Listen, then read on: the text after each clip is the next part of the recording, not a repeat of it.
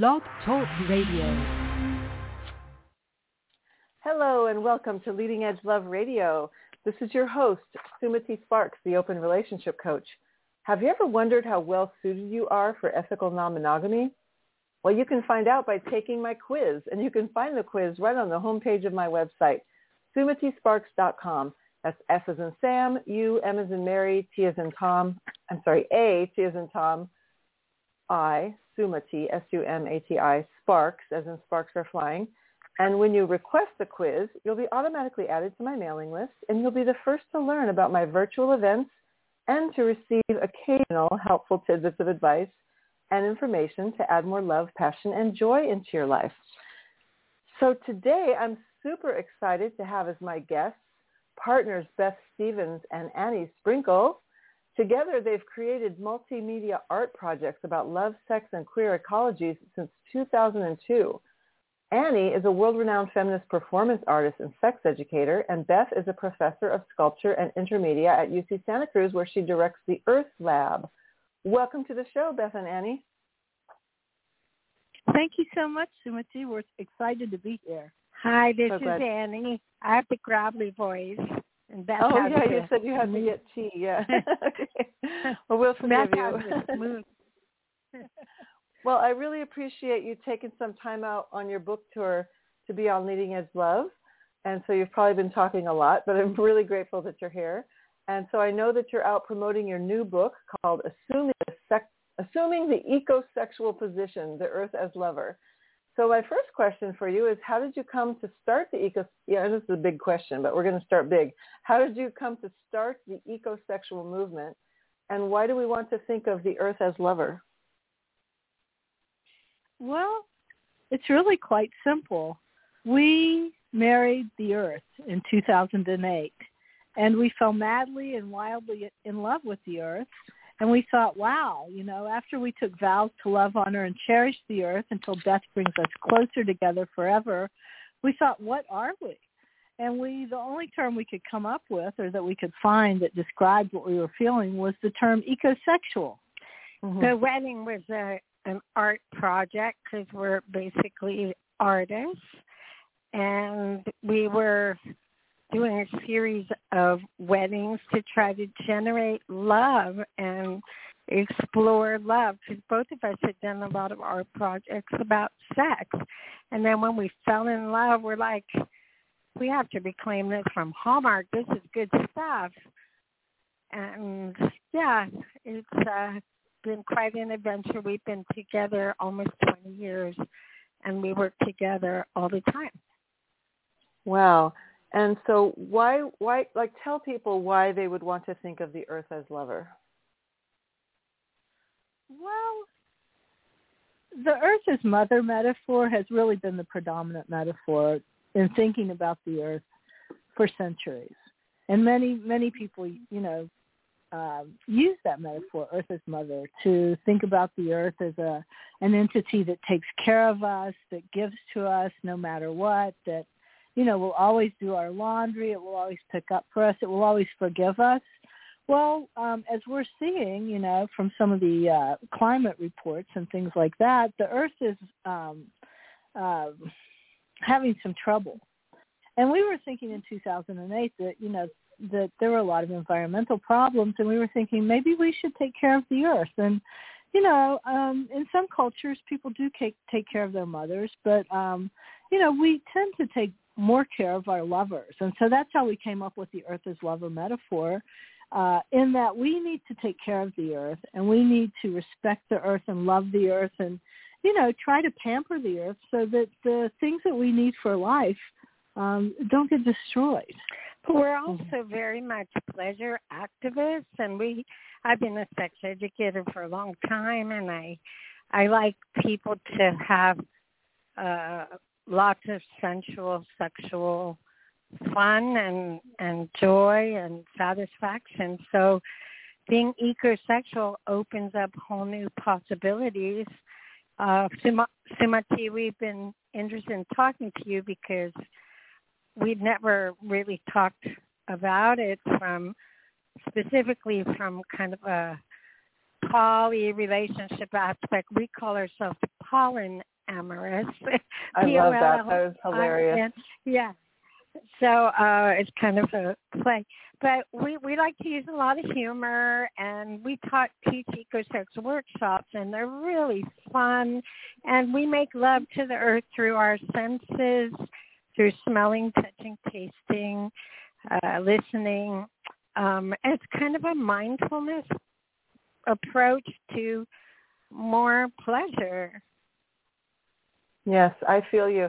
I mean, and really because of your movement, I notice more what was always there that I never brought consciousness to. Like I'm in Maui and I jump into these silky ocean waters, and the ocean just makes love to me. You know, it just envelops my whole entire body, and I can really experience it as making love with the ocean because of the way that you've invited us all to frame it.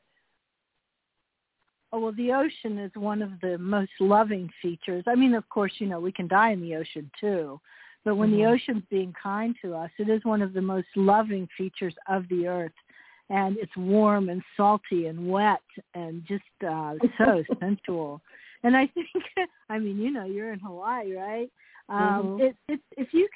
If your viewers or if people listening to this show can rearrange the frame through which they see the earth, and can kind of adopt an attitude of play and an attitude of joy. You know, the earth is something that we need to. It's our beloved, and without it, we're going to be in really, you know, seriously hot water. To use another metaphor, you know. Exactly.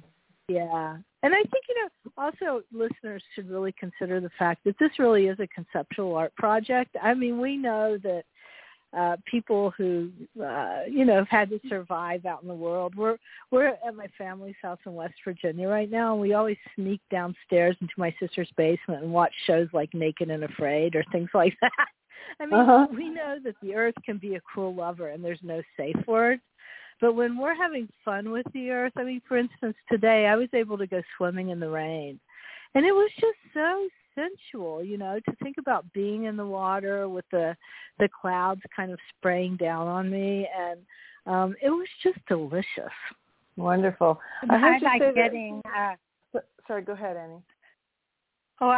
We did a workshop once, and we were all with our ecosexual gaze on, which just means eroticizing everything, basically.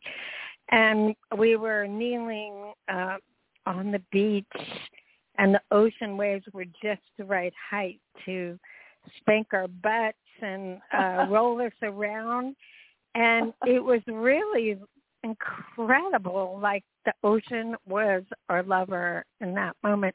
Maui is a super eco-sexy place. I'm envious that you could be there right now. Of course, West Virginia is beautiful too, which is where we are right now, where Beth is from. Yeah, there's so many different places. Like I know when I go hiking in, like, you know, the Rocky Mountains or the Sierras or something, and you're in that dry heat with the high elevation, I just want to take off all my clothes and let the sun kiss me, because you feel like you're so close to the sun up there. Well, Sumatri, it sounds like you're an ecosexual. I think I am, but I just didn't know it. Like I said, I didn't have the frame for it. I remember, like, God, 30 years ago I was hiking in Colorado, and I was all alone, and I just wanted to lay down on these big rocks and masturbate. I thought I was, you know, so naughty, but now I realize I was just inspired by the beauty and the warmth of the high elevation mountains. We found that most people, when they start thinking about it, have had their best sexual experiences outside. True. And often some of our first sexual experiences happen outside because we're living with our parents. So, you know, but like we teach ecstatic breathing, for example, ecosexual breathing, we call it. You can do it inside in a living room, on the floor, or on a couch or bed. But if you take it outside, it's 10, 20 times more powerful, looking at the sky, letting the sun rays penetrate your pores, let the air we breathe penetrate our lungs. We just like to eroticize everything, and it's just fun and sexy. And as far as you asked about the ecosexual movement, we did not invent the term ecosex. It was kind of a dating term that was floating around. But we did create a manifesto, Ecosexual Manifesto, and we also defined it and expanded on the definition of how it was used to include imagining the earth as a lover, which wasn't part of what people were talking about. So we've done this ecosex research now for a long time through teaching symposiums and workshops and talking about it with people and taking up people on ecosexual walking tours, and we just kind of threw ourselves into it, and it's just been really interesting. Taken off, yeah. Annie, can I ask you just to back off from the microphone a little bit? Your peas are popping. Sure. Okay, and then Beth, I heard you say that there's no safe word with the earth. Can you explain what you meant by that? Well, if, for instance, in the Northwest and also in the Northeast right now, we just drove cross country from California to West Virginia. It is really hot out there right now. We're experiencing, all kinds of record-breaking heat. And we can't just say, "Dear Earth, we love you, please stop." I mean, and these kinds of heat waves are being connected to things like driving cross country, burning carbon, all of the things that we've been doing as human beings that are causing climate change. And climate change really is being proven to be a human-caused problem. So also being outside can be very dangerous. I used to ride horses a lot. And I've been kicked and bitten and bucked off and run over. And I mean, the sort of excitement of being on the horse was always worth it. But I'm very lucky I was never seriously hurt or killed. I mean, I've had bones broken and things like that. But so if you're really dedicated to being part of nature, and we consider human beings to be part of, not separate from nature. And if you're really dedicated to being outdoors, sometimes things happen and there really isn't a safe word. You're just part of it and you have to ride that wave. And if you're lucky and skilled, you return to your life. And if not, well, sometimes things happen. That totally makes hurricanes, sense. Yeah. Floods, flash floods, lightning it. strikes. Yeah, those are all. I mean, yeah. And the Maui Ocean swallows up probably one tourist every week here. Sure. Yeah. I mean, one has to be smart. But the same is true with making love with human beings, right? One has to learn the skills that allow you to be a good lover. And we have a lot to learn as human beings about how to be a good lover with the earth. We need to start, we need to start relying on different kinds of ways to keep ourselves warm or to light up our houses at night, ways that don't harm the earth. And that's also an ecosexual practice. This is an environmental movement too, as well as an art practice, as well as a sensuality practice. And sex education. And sex education too, yeah. Yeah, because you can't be selfish if you're going to be a good lover. You have to be generous and giving, and think about the consequences, and you have to reciprocate with your partner. Exactly. You can't just be all take. Right. Yeah. And so when we think about different ways to share, like different ways to have less impact on the earth right now with fossil fuels, sharing our resources is a really big way to do that. Conserving, like all the individual separate homes. If we just maybe go spend the night at someone else's house occasionally, then we're using half as much power, right? Yeah. Save water, shower with a friend. Exactly. Share. Or if you're cold, put on a body. Exactly. Or if you're going somewhere, walk or ride a bike. Right, exactly. Those things allow your genitals to rub together. Oh, yes, exactly. So Beth, can you tell me a little bit about what the Earth Lab is where you work? Well, yes. I am a professor at UC Santa Cruz, which is a university in it's part of the UC, University of California system. And within my university at UC Santa Cruz, within my department, which is the art department, I have a center called the Earth Lab.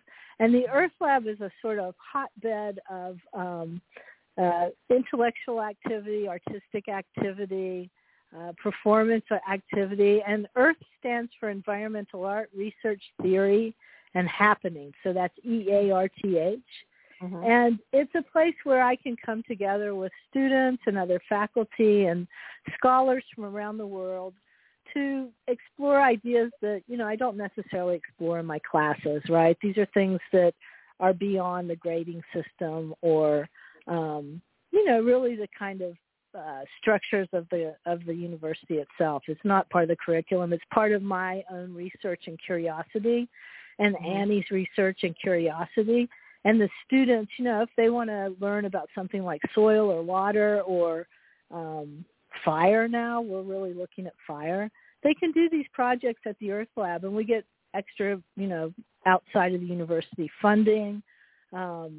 It's a center where we can really explore things beyond the university, but within the university too, because, of course the university is a wonderful structure and provides us with infrastructure like buildings and rooms and other kinds of resources that we can use, but it's a really exciting learning center. It's also a very sex-positive place for students where they can explore sexuality outside the box and in art projects. Well, and in relationship to the earth.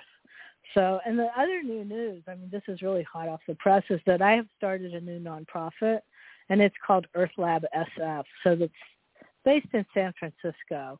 And we'll be taking some of our methods and projects up to San Francisco and kind of, develop them there and present them there as well, because the Earth Lab is also an art presentation place. Wonderful. Congratulations. That's exciting. Thank you so much. Yeah, we're pretty proud of that. Cool. By the way, today a huge article about us and our work came out on CNN online on homepage. Oh, so fantastic. That was pretty cool. Yeah. So we're getting a lot of interest in that is so great. These ideas. Mm-hmm. Mm-hmm. Well, what was really nice about that article, or one of the things that was really nice, it was called The Ecosexuals Hosting Joyful Weddings to the Earth. And it really looked at our project of marrying different nature entities since 2008. We married the earth, we married the sea, we married the Appalachian Mountains, we married rocks in Spain, coal. We've married all kinds of nature entities.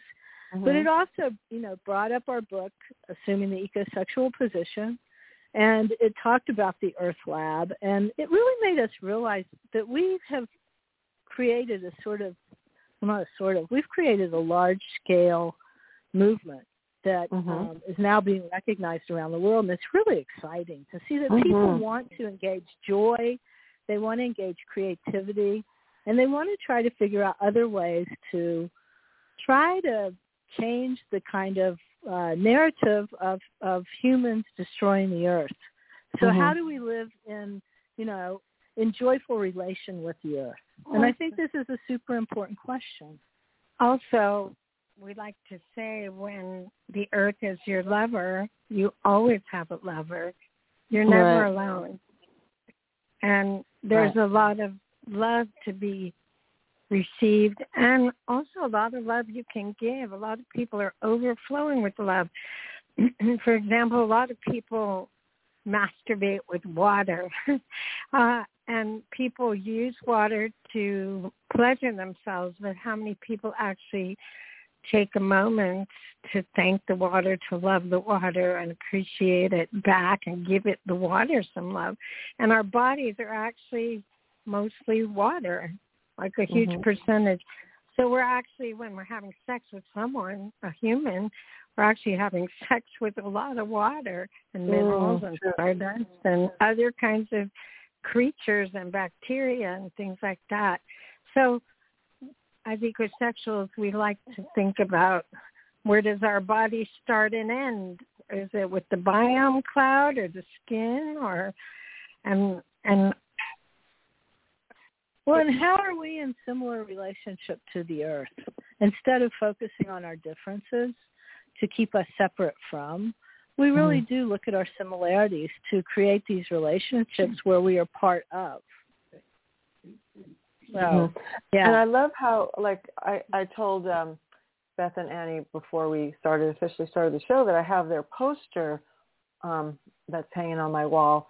And so I highly recommend, you can give us your website in a second, but I highly recommend you get this poster. It's really amazing. And can you repeat again the line about until death brings us closer together?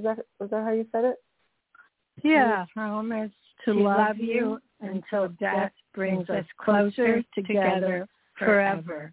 That was part of our vow to when we married the earth, and that's the 25th way to make love to the earth. And we promise to love, honor, and cherish you, earth, until death brings us closer together forever. Beautiful. That was our vows we made to the earth in 2008.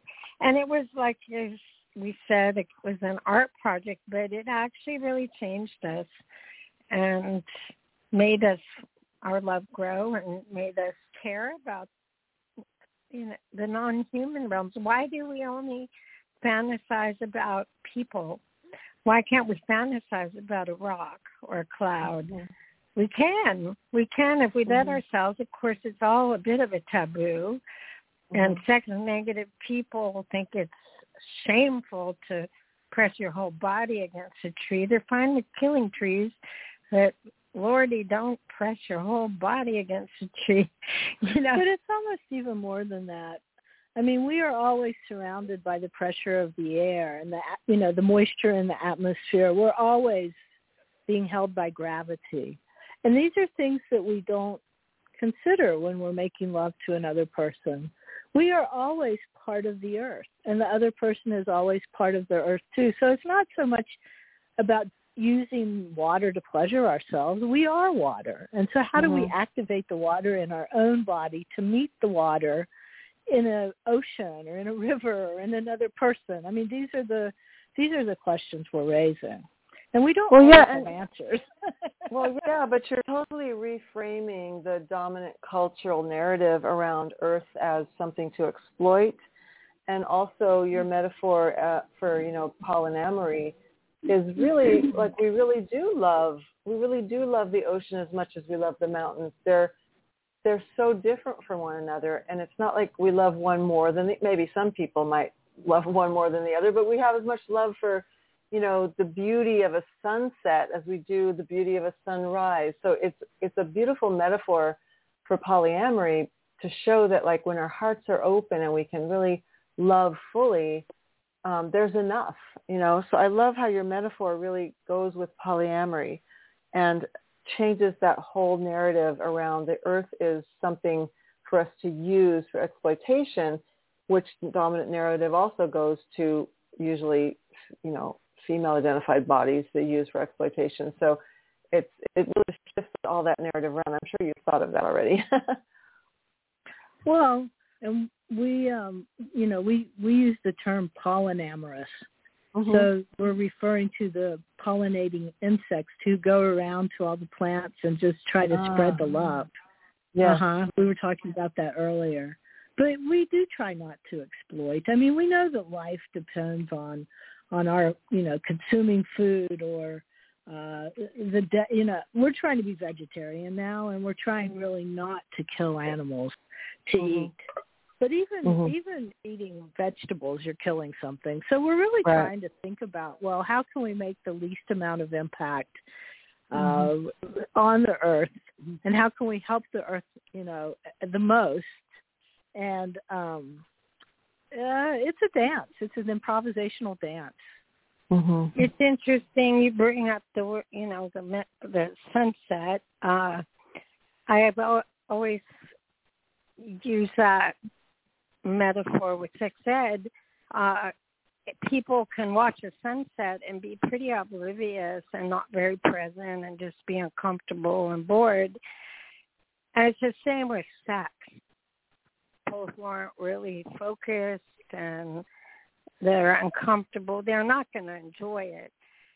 Whereas if you are sitting watching a sunset and you really throw yourself into the beauty and the mystery and you really breathe into it, you go into a kind of altered state. Mm-hmm. That's what we mean by a mindfulness practice with EcoSex. It's how much do you want to put into it? How much do you want to eroticize a flower? How much do you want to eroticize a beautiful orchid? If you're making love with a person and you're next to an orchid, why not include that orchid in your lovemaking with the person? Mm-hmm. It's a three-way of sorts. So we just have fun with that. And another thing we have fun with is e-spots. We call them eco-sexy spots. Mm. We go on walks and we go, e-spot, and we take groups of people on walks and share our e-spots. That just means something that's eco-sexy in some way. It could be a scent of lavender. It could be a grain of sand. It could be a view. Mm-hmm. Anything large or small, anything you find eco-sexy. A lot of people find trees, parts of trees, very erotic. Nature.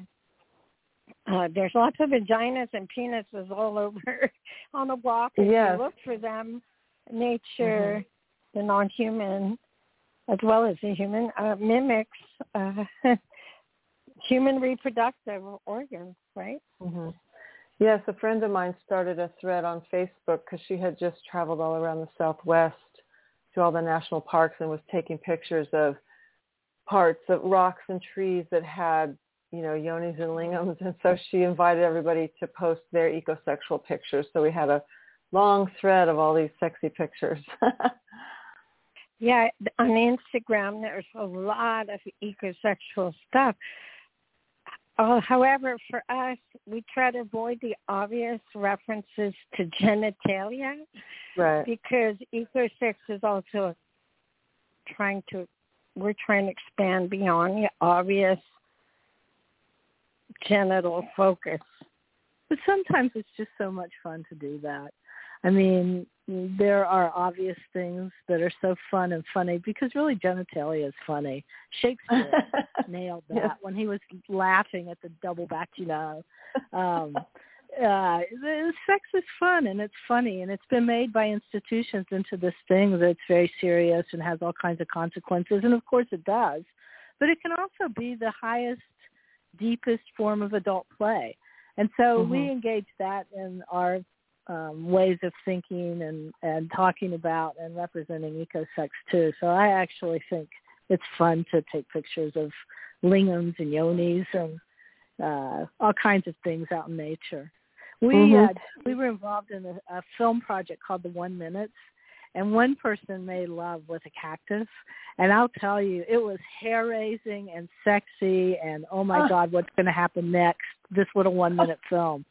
Wow. Which I would recommend looking at The 1 Minutes out of Holland if you ever get a chance. What's it called? The 1 Minute, and you spell it out, THEW, ONEMINU, however you spell it. Well, the film is called Imagine the Earth is Your Lover. Okay. And it was produced by the 1 Minute, which is a production company that puts together 1 minute films. We're into a series, so there are 23 1 minute films in the series Imagine the Earth is Your Lover. Yeah, it's showing at film festivals now, and we're actually having the U.S. premiere in a couple weeks and at Franconia Sculpture Park at our book release party. But hopefully it'll get online one day. There's a trailer for it. If any of your listeners are in Minnesota, come on up to the Franconia Sculpture Park on September 1st, because that's going to be our big book release. And because we published the book with the University of Minnesota. So Assuming the Ecosexual Position, The Earth is Lover, is published by the University of Minnesota Press. And we're also going to Colorado, and we're going to do an ecosexual walking tour as part of an exhibition. We're marrying brine shrimp in the Great Salt Lake. So if anyone wants to get married to the brine shrimp, actually, we'll give you a chance to you can join. Give you the chance to have people get your contact information in a second, but I just want to let people know let people know who've joined the show late that this is Leading Edge Love Radio, and I'm your host, Sumati Sparks, the Open Relationship Coach at sumatisparks.com. And we're speaking with partners Annie Sprinkle and Beth Stevens, who have really created quite a movement around ecosexuality.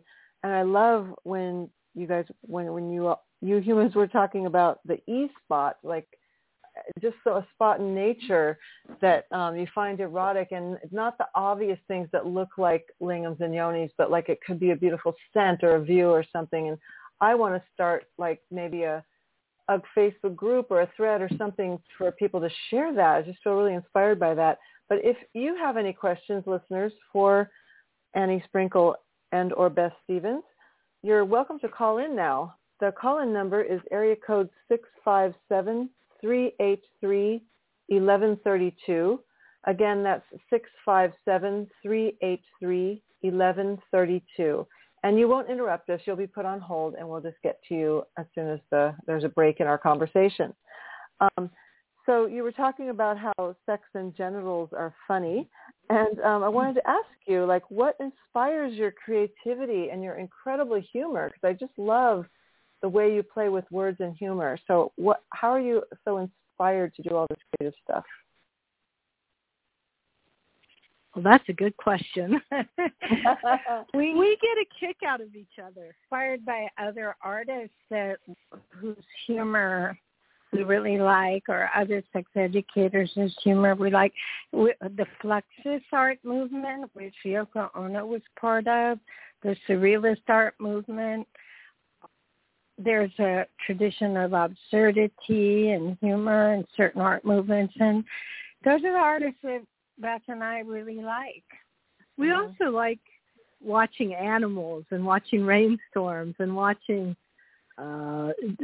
leaves falling off of trees, which also have a certain other kind of humor that is involved in nature's, systemic change, and the way that there's summer, spring, fall, and winter, these cycles and these seasons. And in West Virginia here, I've been visiting some of my elder and not so elder relatives who are one cousin of mine is dying, and I mean, it's very sad. We try to engage a range of emotions and a range of experiences, and I find that inspiring. Life itself is very inspiring, and we know that there's always an end. So I think that inspires us to be productive and be prolific. And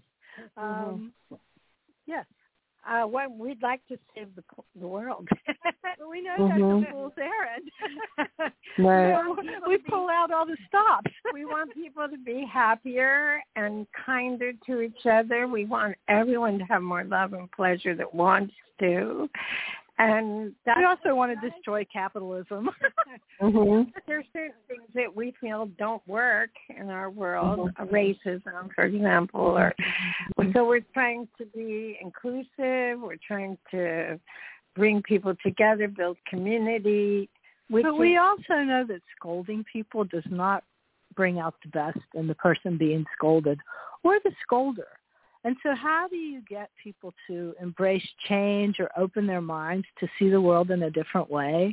Art is incredibly useful for doing that. And then the other thing is humor. So that's try to engage humor so much. Wonderful. It's a political tool. Yes, I absolutely. used to do a lot of sex education, but I find there's a lot more freedom in art. So I've done like theater pieces, some solo, some with Beth. And we've done films. We actually have a website where people can see that work, which we'll share.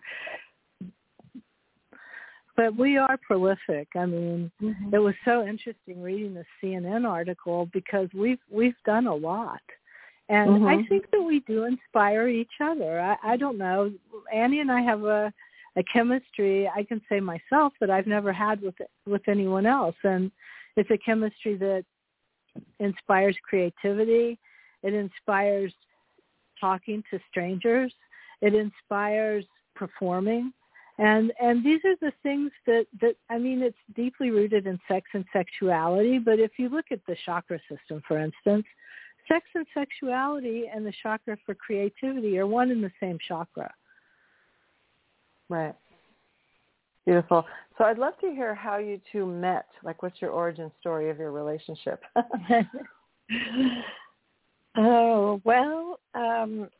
Beth first approached me I used to make these paintings with my breast called tit prints. She still does when we need money. And she put one in an art show when she was a student at Rutgers and a graduate show. And then we did a photo shoot. We stayed friends for about 10 years. And Rutgers is in New Jersey. So we were on the East Coast. Annie was in New York. I was in New Jersey. And Beth called me to do a photo shoot for her master's thesis project. And I was actually in the sex industry and making pin-up photos and porn and feminist porn.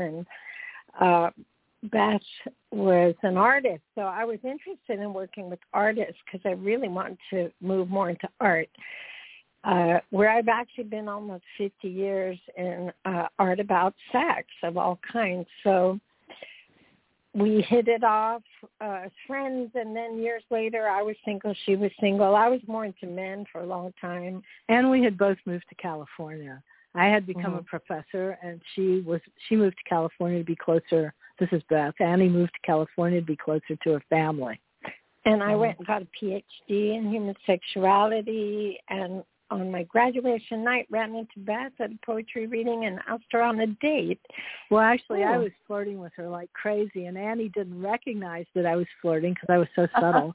So our dear friend Joseph Kramer told Annie the next day that I had been flirting with her, and then Annie called me on a date.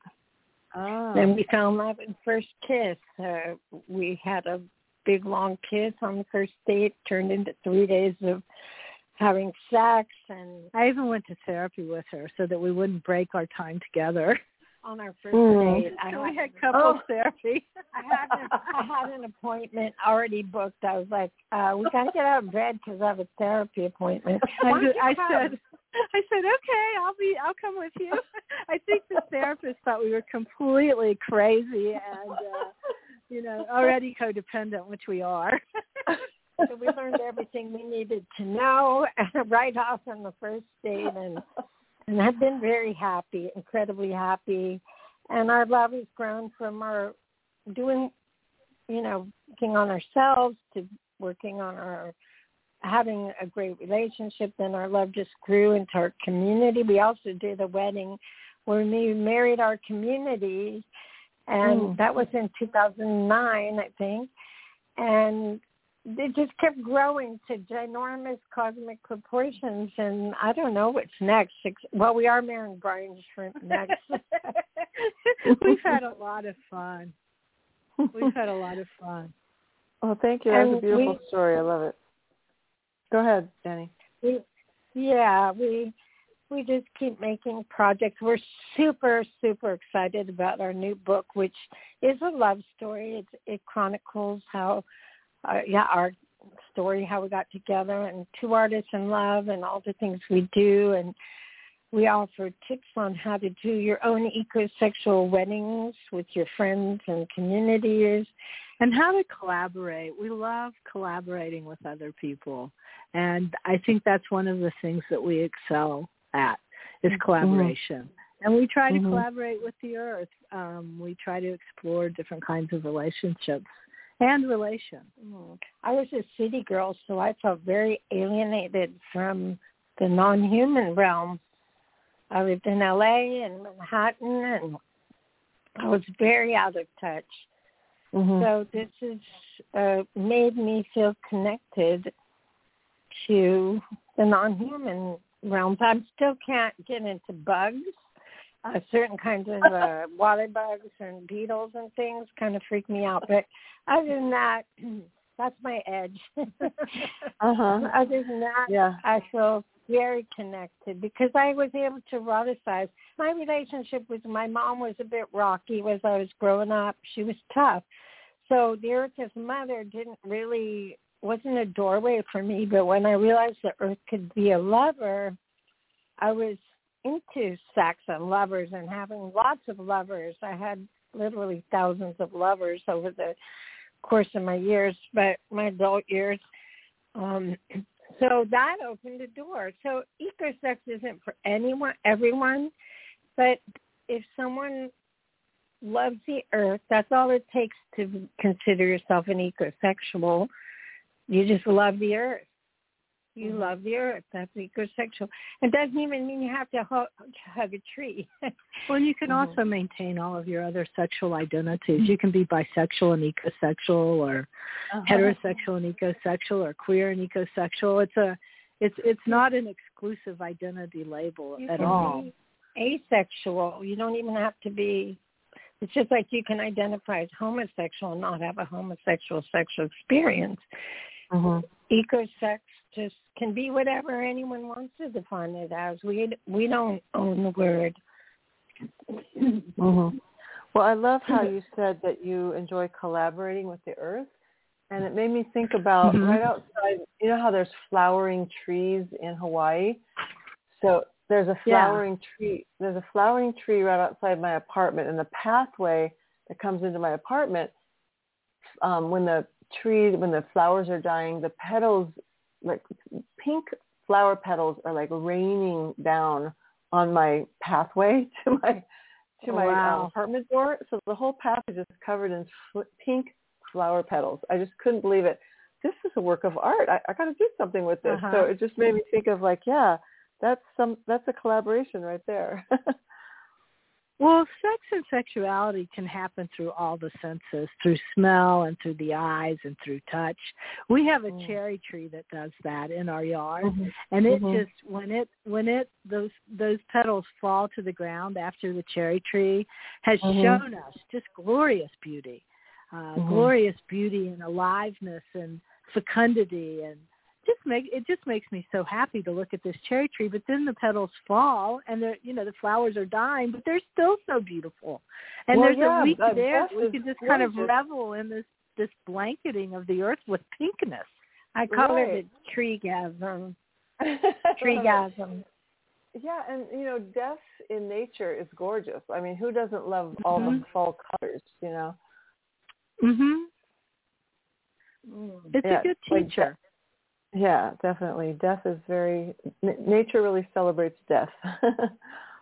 It does. It is an inspiration. Nature is an inspiration for life, our human life, and for death. Yes. Yeah.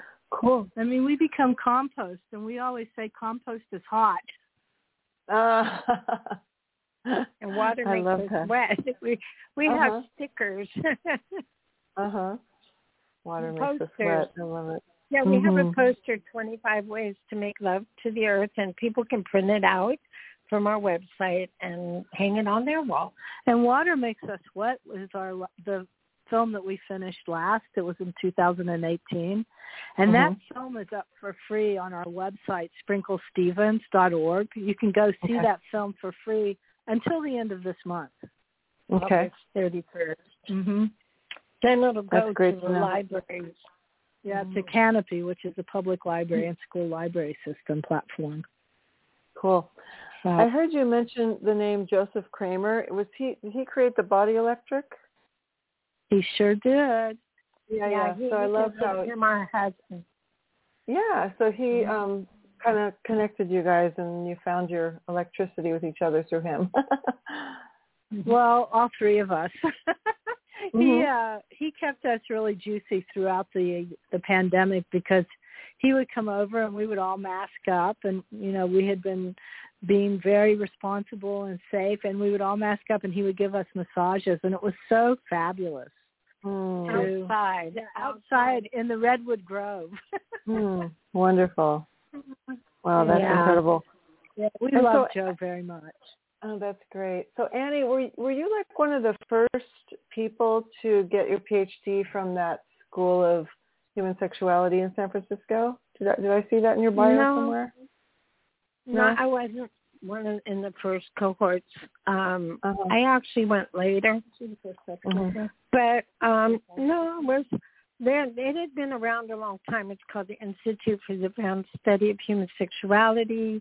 Wardell Pomeroy, who worked on the Kinsey Report, the dean for a while. It came out of Glide Church in San Francisco, and a lot of great people went there, and a lot of clergy, actually.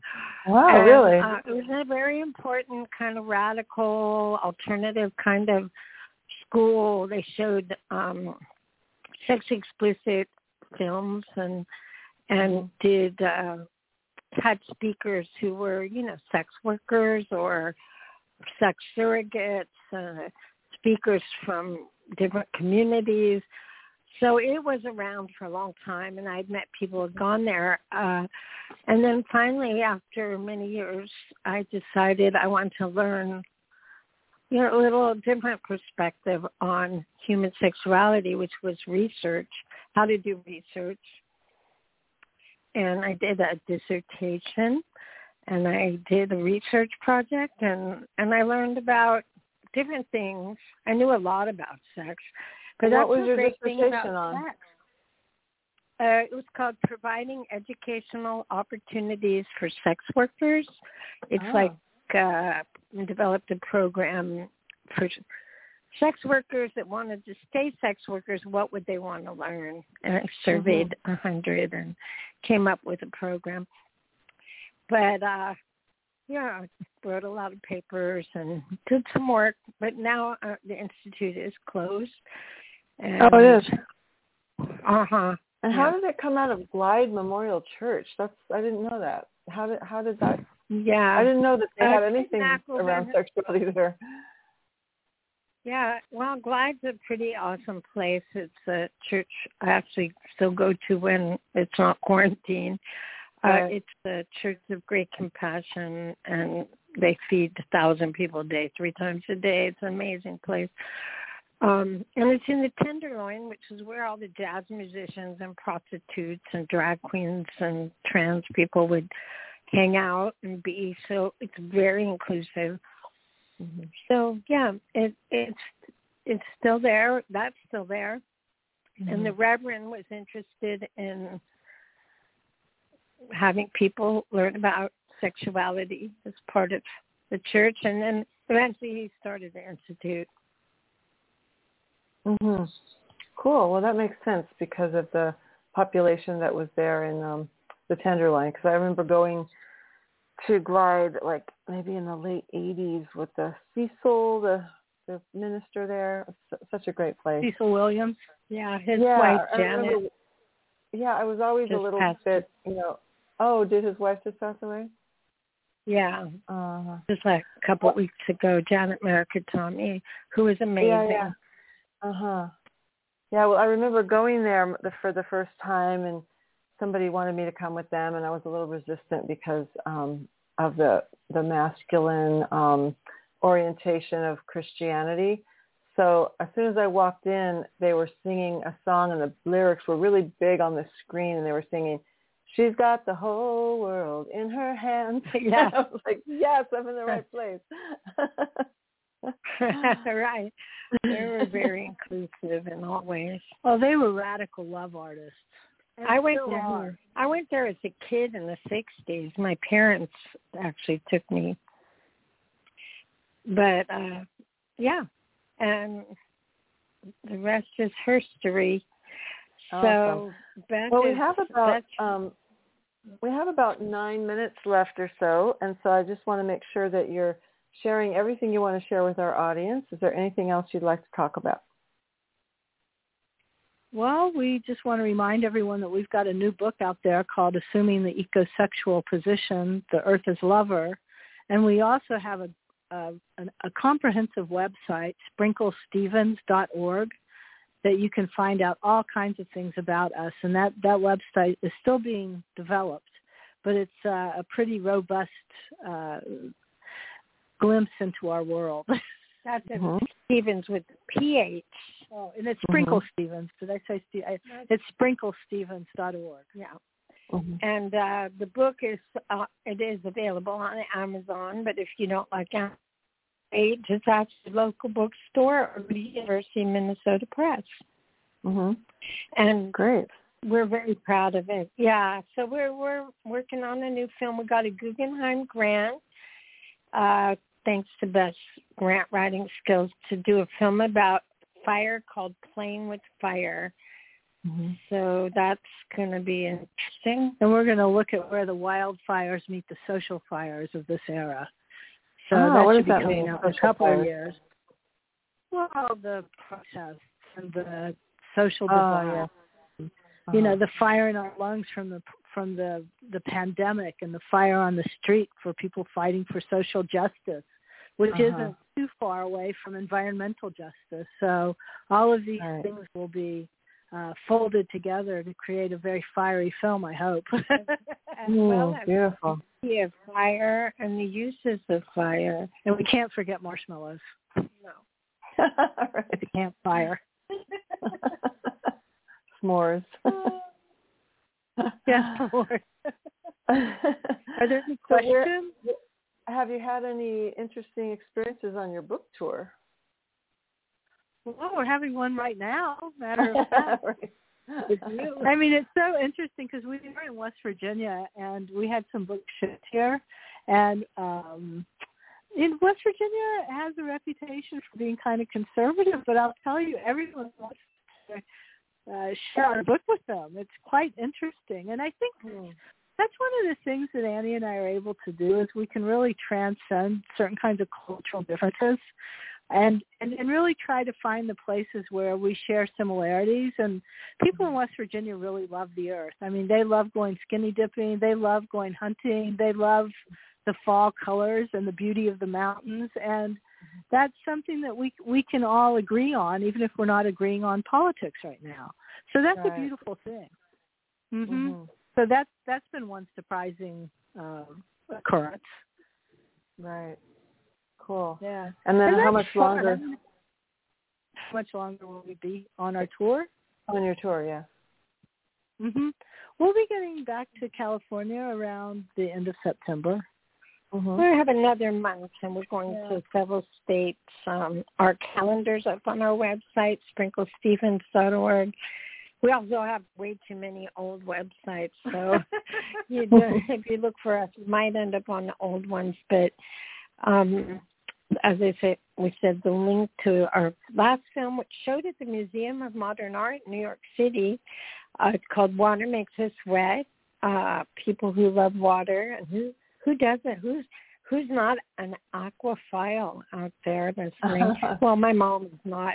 My mom doesn't like swimming, but she likes to drink water, though. Yeah, right. Yeah, we all like to drink water.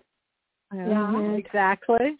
So that film is a feature film, and it's an homage to water, about the pleasures and perils and politics of water in California. It was a site-specific film. But everyone can relate to it, I think, if they like water. And we go after Nestle, and it's a bit political. That's good. Because the Nestle's taking water, and animal species are dying. Well, Nestle has the rights to the Arrowhead spring system for less than $500 a year, which you can imagine how much they make from Arrowhead water. So it's actually infuriating. And they take all the water, and the animals don't have enough. So these are the people that live there. Yeah, so we're pretty pissed about that. So, but we try to.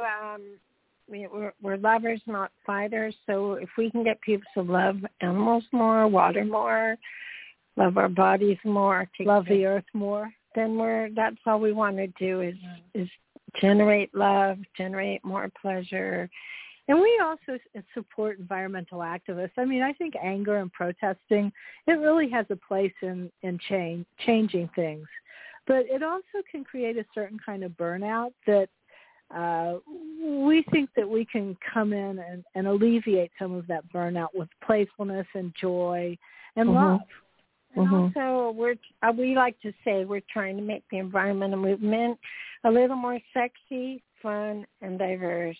But we're also trying to expand the idea of what is sex, because sex in our cultures usually generally focused. You have to have the right garter belt and sex toys and watch the right porn or whatever. Well, and it's becoming more and more reproductive by the moment. Yeah. So we like to mix it up and experiment. We are very privileged. We're very blessed job as a professor, and we have enough to eat and all that. We're very lucky. So we have the privilege of making these crazy ass art projects, and we invite collaboration, and we just hope something we say or do will help someone somewhere or something. Or it'll save a tree or save a watershed. Yeah. So, well, I just love what so you're doing. Yeah, especially just bringing that humor to it and bringing that lightness and teaching us all to expand our awareness around like what beauty and sensuality is around us all the time that we just take for granted. So thank you so much for your work. You've really made such a difference in the world already, and I see your new book taking that even further. So let's congratulate both of you for what you've contributed to our planet. And thank you for helping people with their relationships. Obviously, being in relationship with good relationships with other people is really important. So thank you for your work. Oh, thank you. Oh, thank you very much. This has been great. Yeah. Maybe you could be a counselor, an ecosexual counselor, help people fix up their relationship, their polyamorous relationship with the earth. You can specialize in Maui. Well, you know, I love that. You've inspired me on three things. You inspired me about the E-Spot, about the collaboration with Earth, and now I'm already thinking about how I can bring nature into my coaching, because I know a lot of people bring nature into their business coaching. So why not? I'm going to do that now. So thank you. Yeah. Oh, great. Yeah, we know sex workers who are actually offering people erotic experiences out in outside. You know, it doesn't all have to happen indoors. Well, actually, during pandemic times, outside's the best place to be. Yeah, that's what it's always thinking, the best place to be, but this is a good excuse. Yeah, go outside. Yeah. Make love outside if you possibly can. Right. And but you know what? You don't even have to take off your clothes to have eco-sex. And no one in the park will know. Just lay down on the earth and give it a hug and lick that grass and sniff that soil. We call that grassolingus. Sniff the soil and take a little soil on your tongue and cuddle that earth and press your genitals against the ground. And you know, you can have a whole orgy and no one even knows it's happening. Right. I love it. Okay. Well, you guys have been a delight. Thank you so much, and I wish you all the best. Okay. Talk to you soon. Oh, you Bye-bye. too. Take care. Bye-bye. Okay, bye-bye. So that was a lot of fun. So next week on Leading Edge Love Radio, I'll have as my guest Anna Hirsch, and she is a compersion nerd and an amazing artist. How she uses her art of heart art. She makes little hearts that talk and teach you about how to have compassion. Compersion, which means that you feel happy when your partner's feeling happy, and she's sort of like a large community of sex-positive people. So her and her partner both have a lot of loves, and she has really learned the art of compersion and can really teach it to people. So please join us next week at 6 p.m. Pacific Time, 9 p.m. Eastern on Leading Edge Love Radio. This has been your host. Good night, everyone.